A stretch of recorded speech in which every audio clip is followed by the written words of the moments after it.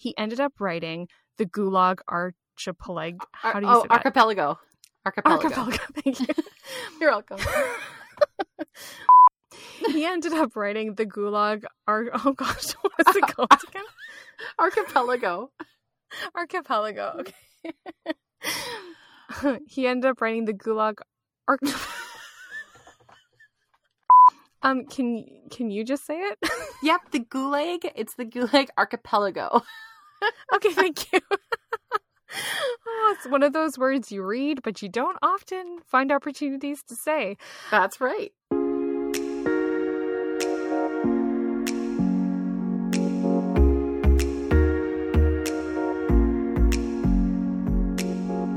Welcome back to the Modern Lady Podcast. You're listening to episode 92. Hi, I'm Michelle. And I'm Lindsay, and today we are talking about overcoming blame and resentment.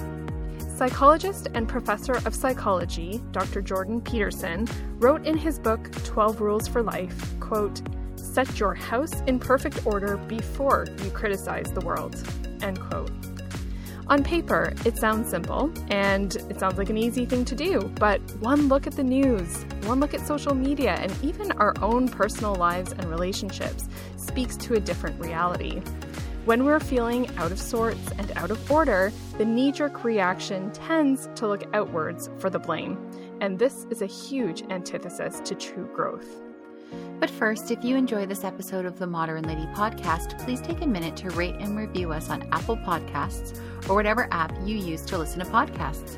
Your review can help the Modern Lady stand out so that others may find us too. Your comments mean the world to us.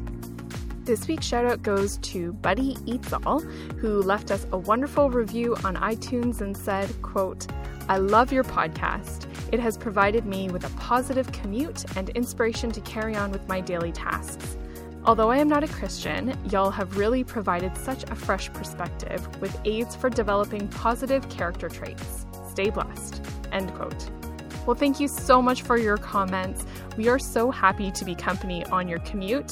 And thank you from this Canadian girl for the opportunity to say y'all on air. And if you would like to leave us a comment, you can do so on our website, www.themodernlady1950.wordpress.com, or you can leave us a comment on Facebook or Instagram, where you can find us at The Modern Lady Podcast. And remember, you can now tune in and comment on our episodes on our YouTube channel. Just search for us under The Modern Lady Podcast, and don't forget to click subscribe.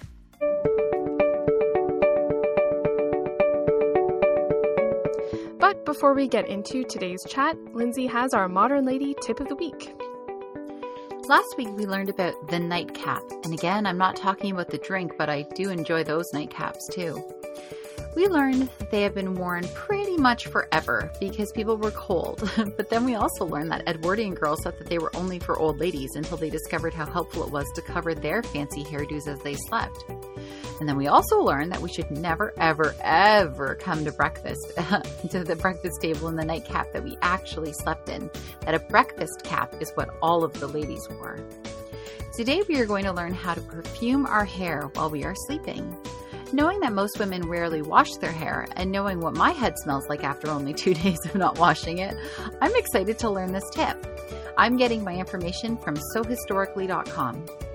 Well, you need a scent cap. A scent cap is the same style as a mob cap that we spoke of last time.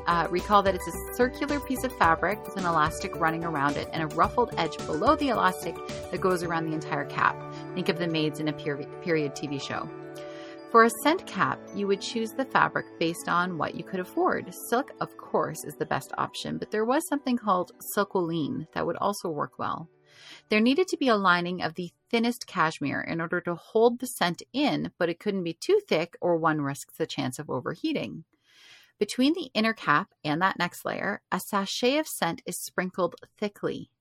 A 1910 health and beauty tip recommended orris root for its sweet yet not cloying smell. It would be better too if there was tufting in the cap so as to keep the herbs and flowers evenly distributed over the head and not just gathering in one spot. Now, in addition to this treatment, one could massage their scalp with hair tonics or even salt before bed, and after a good brushing, the hair would be loosely braided and rolled up. Don't get too excited, though. Women weren't advised to scent their hair every night or even to sleep in a nightcap every night, as they also believe that hair should be aired regularly. So these special treatments were really only done once a week. So for the modern lady, I've learned that many women of different ethnic backgrounds still cover their hair when they sleep. This can prevent broken ends, flyaways, frizziness, and protect weaves and other delicate hairstyles.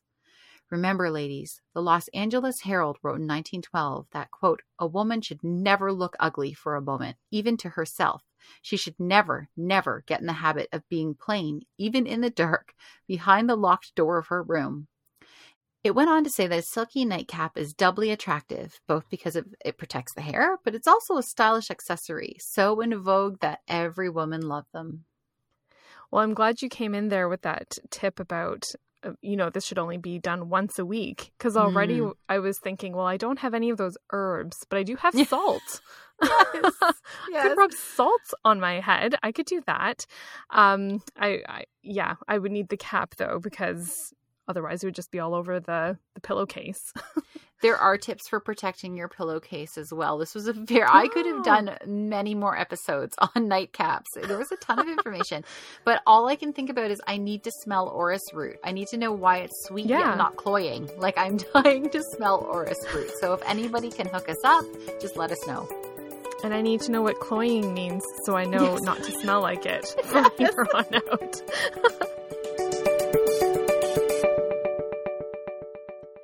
Theorist and late Harvard professor Robert Anthony once said, quote, when you blame others, you give up your power to change, end quote.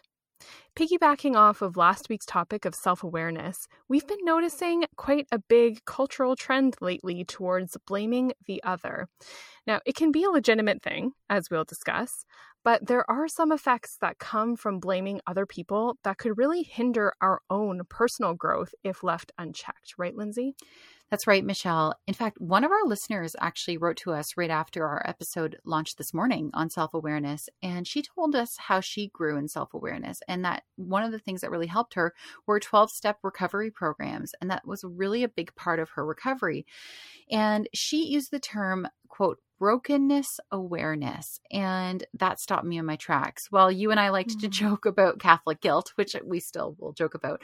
I actually think brokenness awareness is a much more powerful phrase that really sums up what we were trying to express in last week's episode.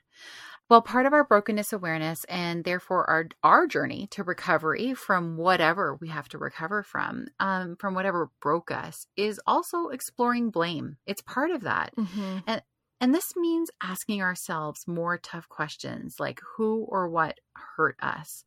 And then what was our role in that situation? And then how we can move forward and let go of the blame. And can we forgive?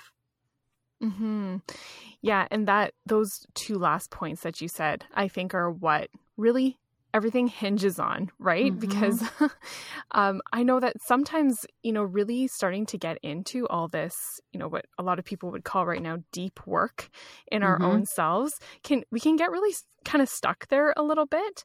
But all of it serves as an impetus for change and an impetus for growth. And that's really what we're trying to highlight here with last week's episode and also with this week's episode too, as we're going to start looking into blame and resentment and how that can affect our outlooks and perspectives.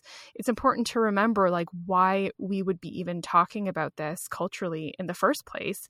And that is to stop doing it and to find more productive and efficient means of growing and getting better ourselves. That's right. And now we did do a full episode a while back on forgiveness, and that episode is called No Grudges in Heaven on Forgiving and Forgetting. So we obviously go into a lot of detail on that topic in that episode. So we recommend you listen to that one if you haven't. So we're only going to touch on forgiveness in this one. But yeah, like Michelle was just saying, we really want to focus today on letting go of the blame and resentment. So like always, we like to start with definitions. And what is blame? Blame is the opposite of praise. It is assigning responsibility for a fault or wrong.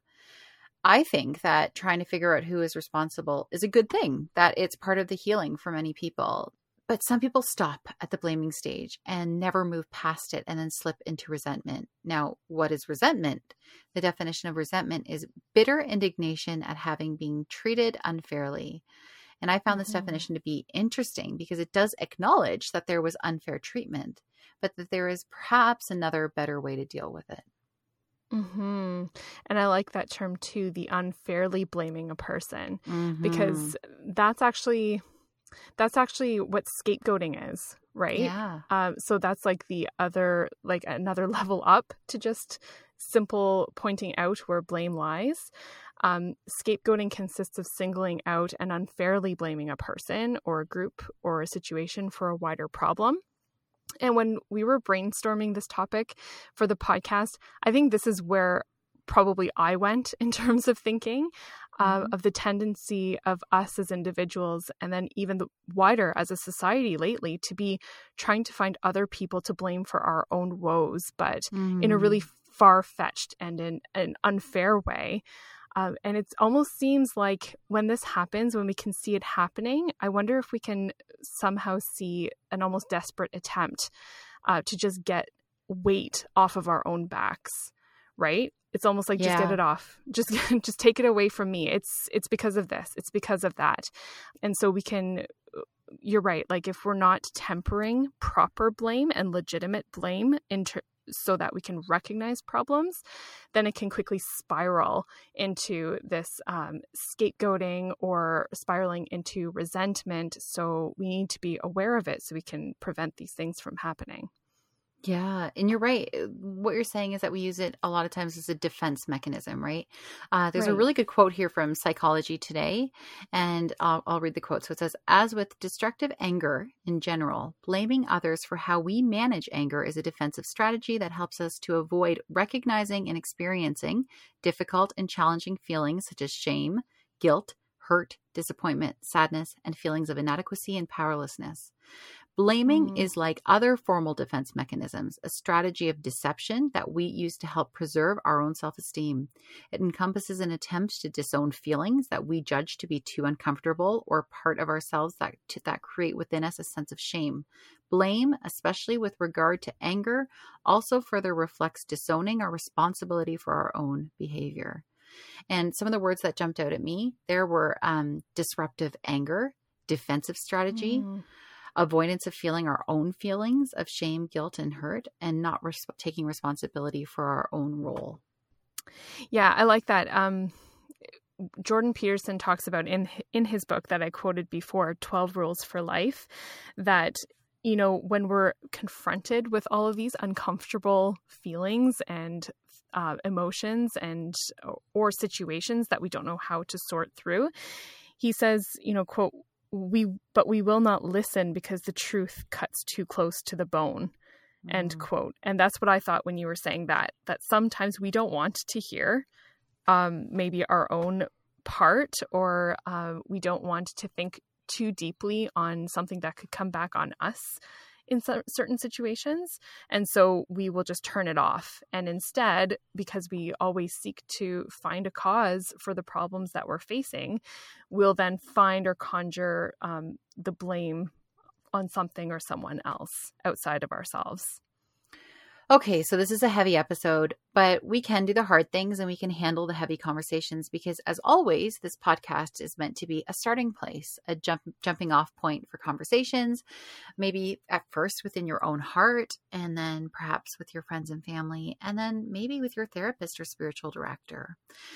So we likely all have many different people that we have come across in our lives who have wounded us in one way or another, regardless of if that was their intention or not, right? Those can be two different things, but we were hurt.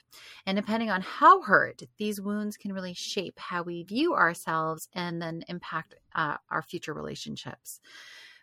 Being the wife of a police officer, I often hear stories, but not just of the crimes and criminals, right? Like I hear the other side too. I hear the stories of the victims, and my husband carries those stories with him, as do all police officers. And he spent many years on patrol, so he saw everything there that you can imagine, but he's done 6 years now as a detective investigating fraud. And man, oh man, those stories the fraud victims, they're just as upsetting as, some of the more what we would consider to be traumatic calls.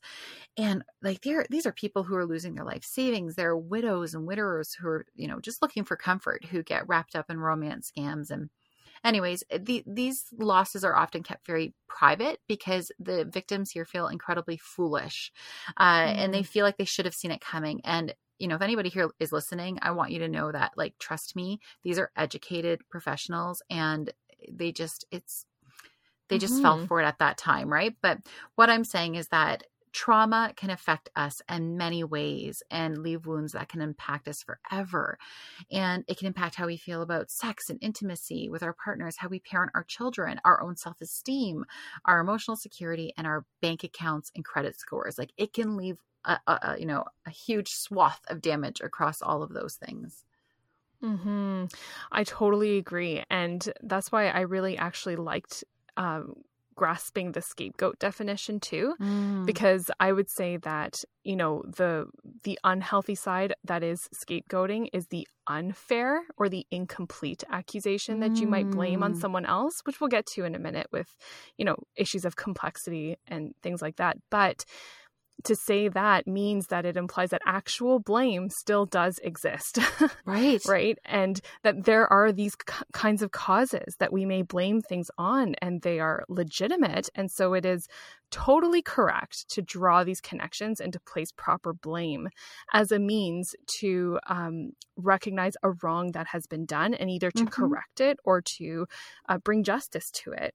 Right. So, yeah, I think when we say blame in a broader sense, even that has to be broken down. But I'm glad that you made that distinction, because I totally agree that there is healthy blame, and we need to acknowledge that it does still exist too.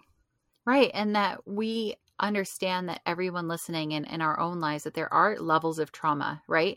And so we don't, because we could easily pop on here and just make it all saccharine and sweet and be like, okay, it's time to let it go and, reclaim the power for yourself, which we will talk about later, but kind of keep it at that. But we know some of you listening are going, but wait, like really bad things have happened.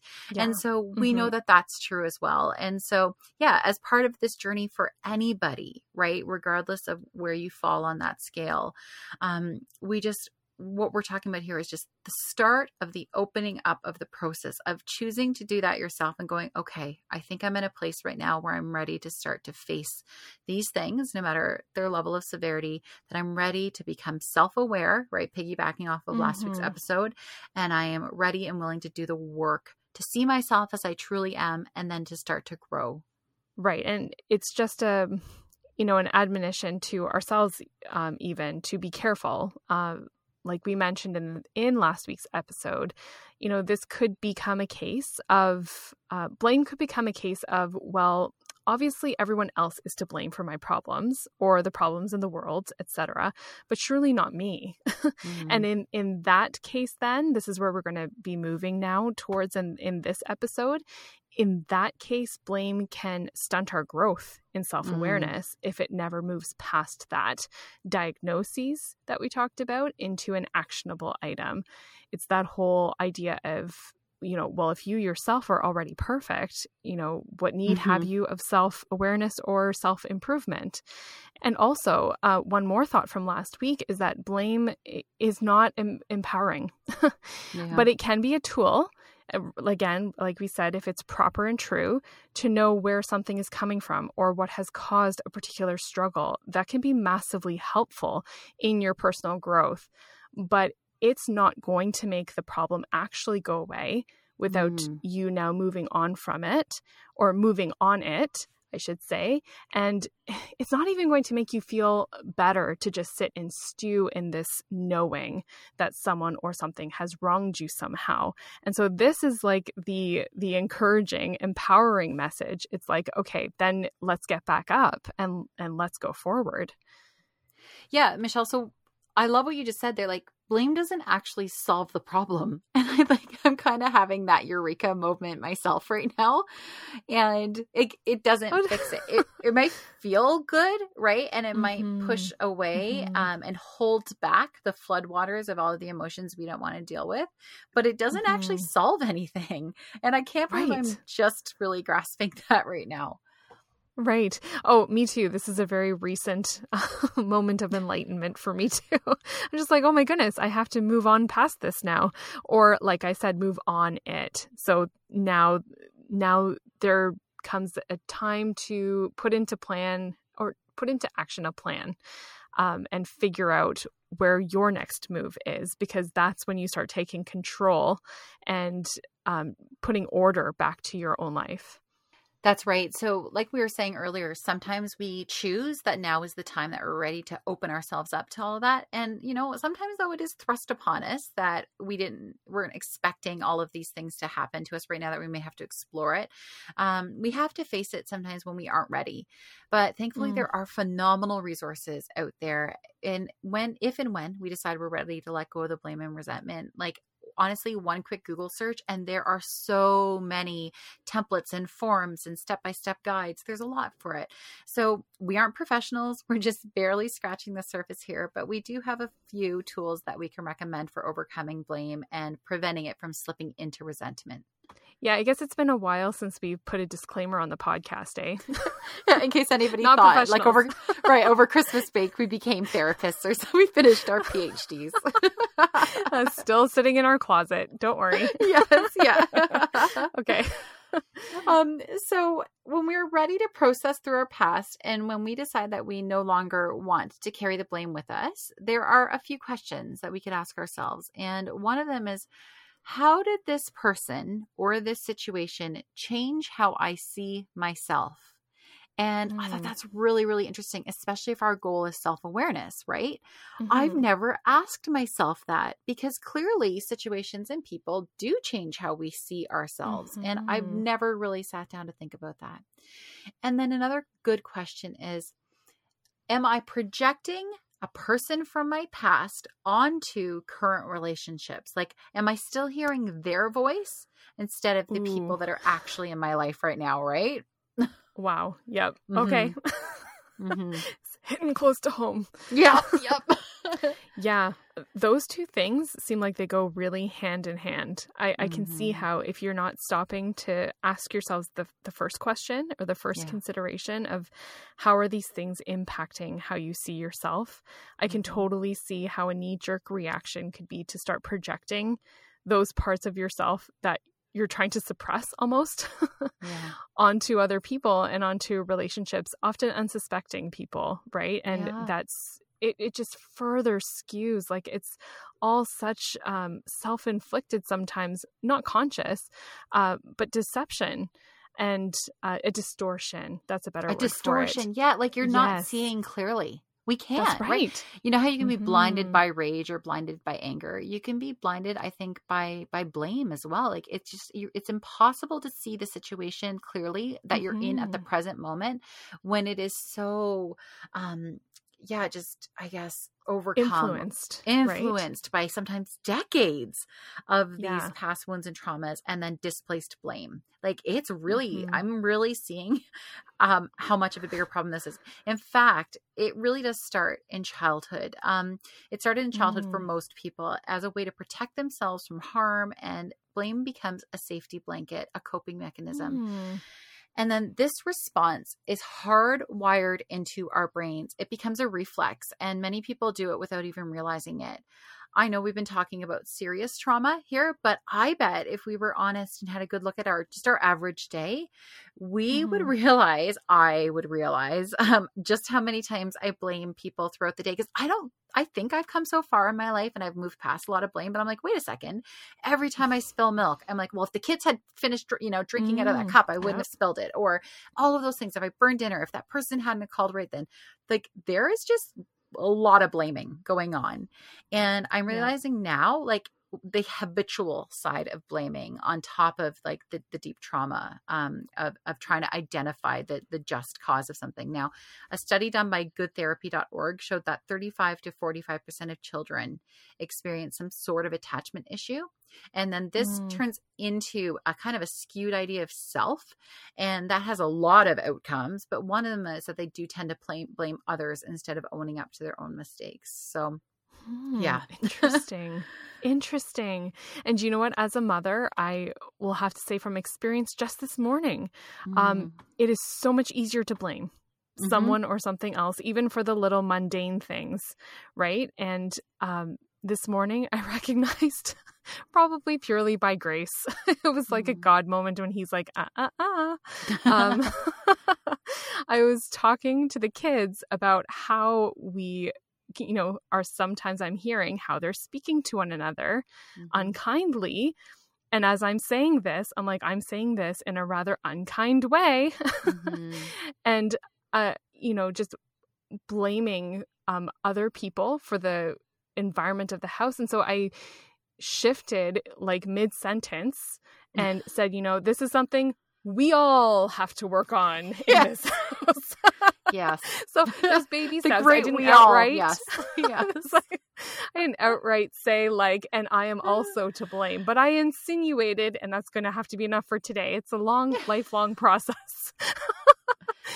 But but in that moment, I realized how much easier it would have been to just have left it on them. Right. And just said, you guys don't talk to each other kindly, and it's bringing down the house. Without recognizing that I am also not, the paragon of virtue in this regard, and that I also have work to do too. So it is much easier. And even just acknowledging that could help us take a step forward. Well, this has been really eye-opening for me in doing this research, because like what we're saying, when I first thought of this topic, I went immediately to the bigger things, right? To the heavier traumas. Yeah. And then just really going, oh my goodness, the daily habit of blame, it does erode so many of our virtuous efforts. It really does. And it really does. So all you have to do is listen to a couple of siblings, or walk into a room when there's a vase broken and say, okay, what happened here? And if you have 4 kids each of you and I do, you're going to hear 4 different stories of blame. Yeah. And it's just, I'm really seeing now just how on so many different levels, we really need to kick this habit in the butt. And I'm feeling very convicted right now, Michelle. I know. Even more so than when we first started recording. The case, right? I'm wrong. I accept it. I accept the blame. I'm ready to fall on my knees. But you know what? This kind of goes along with recognizing, and this is another tool that we can use too, of being aware of the complexity of situations and of people and ourselves, right? Sometimes matters can be solved very simply, cause and effect. This happened and this is why. But sometimes it's more complicated than that, and we can be very objective observers of our own motives and our own needs and our own desires, in recognizing that, there could be multiple problems in the bigger issues, like what you're saying. Do we even want to go here? Sure. What the heck? Elections, for example. Oh gosh. Very generic, everyday, run-of-the-mill elections, okay? Not any particular ones. Right, we're Canadians. Everyone. Yeah. We're so third party here. Anyways. Okay. But just in general, elections, right? This runs on all parties, all sides of the political spectrum. So you see the blaming all the time. If only so-and-so hadn't been elected, then this generations long, deeply seated societal problem would have disappeared, right? Without recognizing actually it's a lot more complex than that. There have been a lot of people and a lot of policies and a lot of circumstances and situations that have shaped where we've gotten to now as a collective society that can really help right our thought process. And then bringing it down to the personal level, right? You could, you could say, why are you so tired? Well, you could just pin it on going to bed late, and that's probably true. But also, have you been exercising lately? Are you under a lot of stress at work? Is one of your children struggling and that's been weighing heavily on your mind? Are you eating well, or are you deficient in nutrients that might be critical for sleep, like magnesium? You get the idea. But it can be rarer than we initially think in a knee-jerk reaction to our problems that there is only one person or one thing to blame in any one circumstance. And I think exercising that can just help us to be objective in our facing situations and problems that come up in our lives. Oh, I love that so much. It's true. It's really having to step back, be calm, be rational, and think about, like you're saying, okay, this is a complex situation. Another thing you can do when you do that, when you step back and you look at it, is you have to develop empathy. A lot of blame comes from a lack of empathy, right? Our inability to see what's really going on in someone else's life and why, even if they did the thing, right? And we're not making it up and they did something and it hurt us. We really should be able to step back and try to put ourselves in their shoes for a minute. Now, according to the website medium.com, there are a few ways to grow in empathy. And I can sum them up by saying that you can actively work to see things from the other person's perspective, that you could use your imagination and kind of role play what you would do in their shoes, what this would mean to them, coming from the other side. And you separate yourself from your own experience, and then you extend compassion, right? You see them suffering, you stop thinking about your own, you see them suffering, you feel that empathy, and then you take actions to reduce their own suffering. Now, this is huge. Instead of blaming someone, you decide to see it from their side. I mean, what a game changer. In the same article, Dr. Dan Siegel says, quote, "This isn't about weighing in on the guilt or innocence of either person." And I was just like dumbfounded, right? This isn't, they can be guilty or innocent. This isn't about that. Remember back to the definition of blame, that assigning responsibility or fault. Yeah, this isn't about absolving them of that responsibility, but it's all about letting go of the power that the blame gives you so that it doesn't fester into resentment.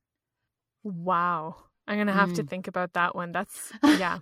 Well, do you know that saying? Yeah. You know the saying, hurt people hurt people? Yes.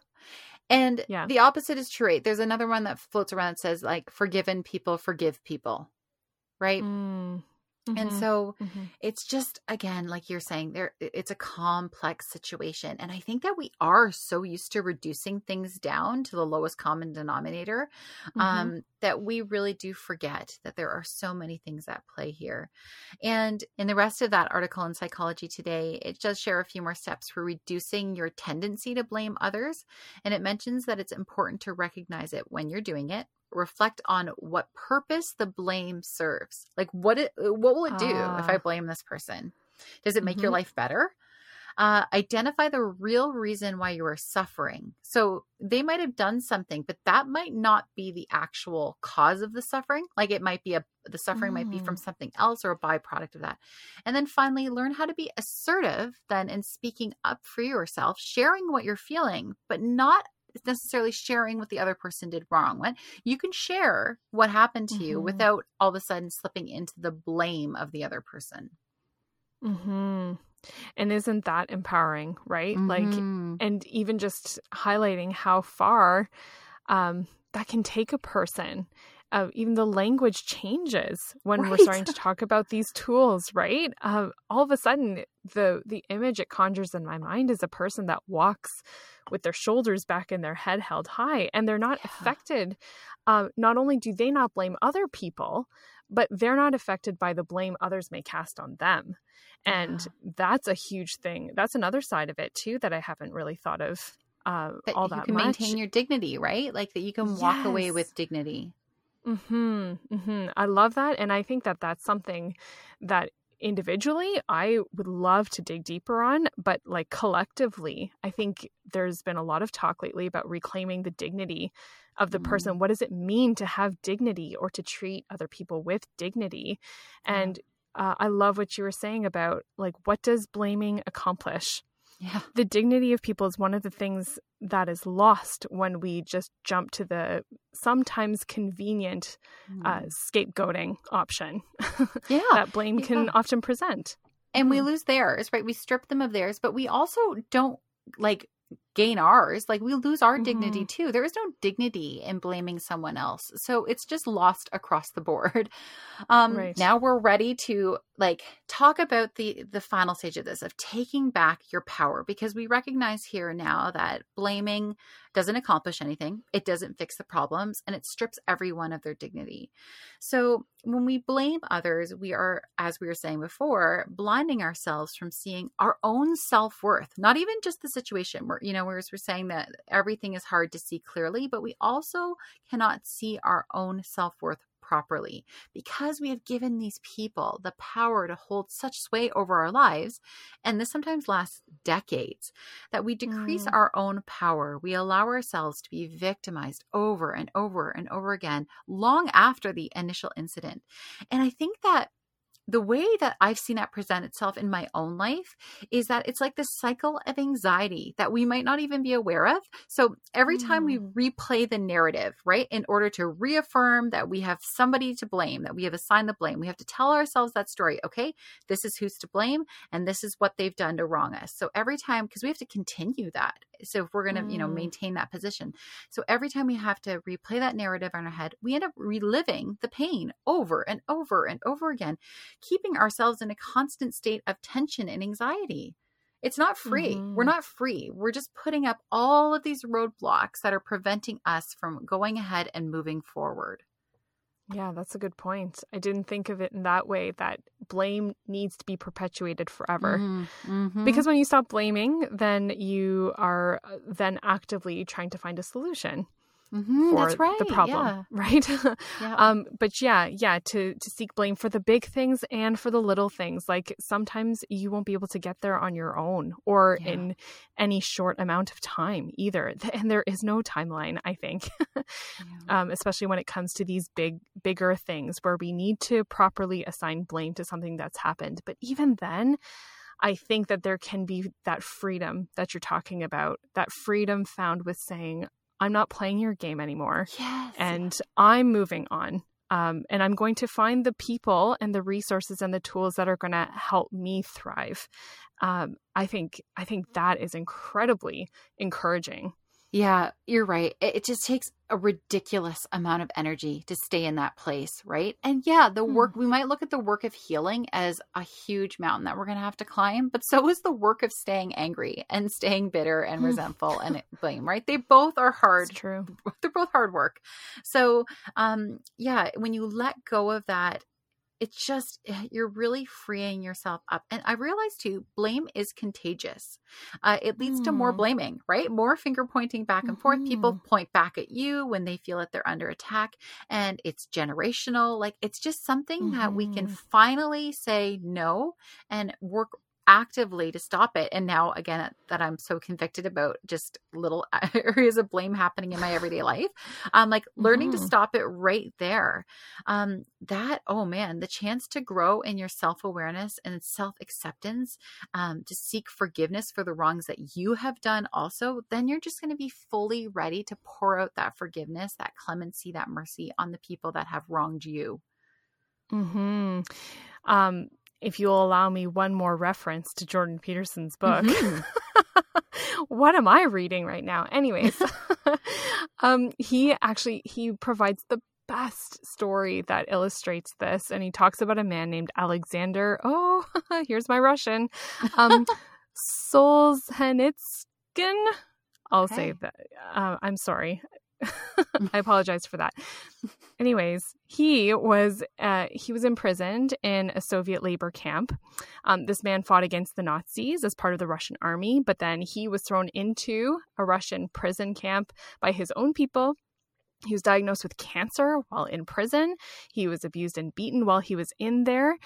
But the interesting thing that Peterson notes is that instead of descending into this resentment and vengeance, he spent a lot of time examining what led him there, examining his own life, ways that he may have wanted to do things differently.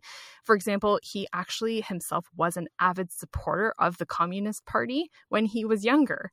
And it was that same party that ended up putting him into prison. So all of these thoughts, and after intense reflection on his own life, he ended up writing the Gulag Archipelago. How do you say that? Archipelago.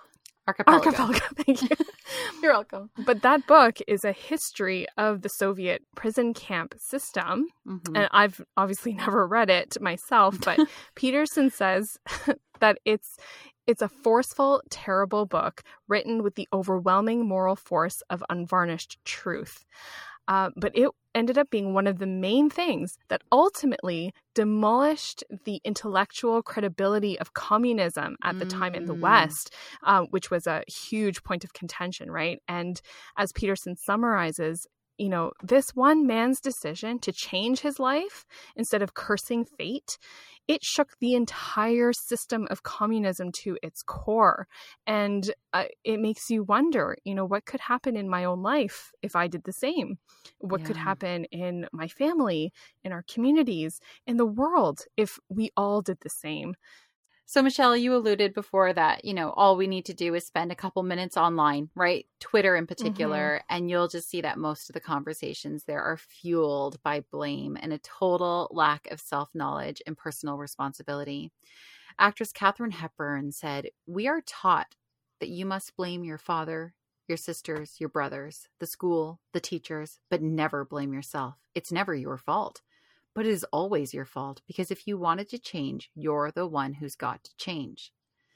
There is a lot of healing to be found and resources aplenty available. And let me tell you, it is far easier to make the decision yourself that you're going to let go of blame and resentment instead of waiting for a situation to happen when you're forced to examine those things when you weren't expecting it. We cannot control anyone else's actions other than our own, and we all carry within us the scars of past wounds, but by not moving forward, we are choosing to continue to be victims. We are continuing to give our power, our personal autonomy away, and only you can decide that it's time for the blame game to end so that you can move forward, perhaps today, perhaps right now.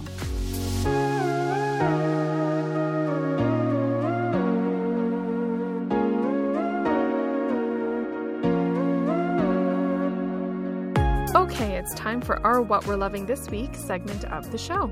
So, Lindsay, what have you been loving this week? There is a new documentary on Amazon Prime called The World's Greatest Fair. Have you seen that pop up in your Amazon Prime? I don't think I have. No.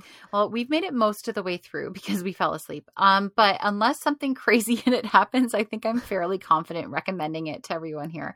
I don't know if you've ever come across, when you've read about history, the World's Fair, right? Like they were done all the time throughout Europe and sometimes in the New World. And as the title says, for those people who don't know, it is a fair that happened around the world. And they would usually showcase everything amazing, and the host country would, you know, really put on a great show. And they would especially show like new technologies and like forward thinking things in science and that kind of thing. Well, after a wee bit of rivalry between Chicago and St. Louis decided to pull out all of the stops in 1904, and they did the craziest World's Fair that anyone has ever seen. And this documentary is all about that fair. I had no idea about any of this. I was absolutely shocked. I won't spoil any of the details for anyone. And I hope nothing controversial pops up in the last 30 minutes or so that we missed. But it was absolutely fascinating. And I think I would totally put it on and watch it again with my kids. So again, Amazon Prime, I think it's a new release, and it's called The World's Greatest Fair. Oh, that sounds awesome.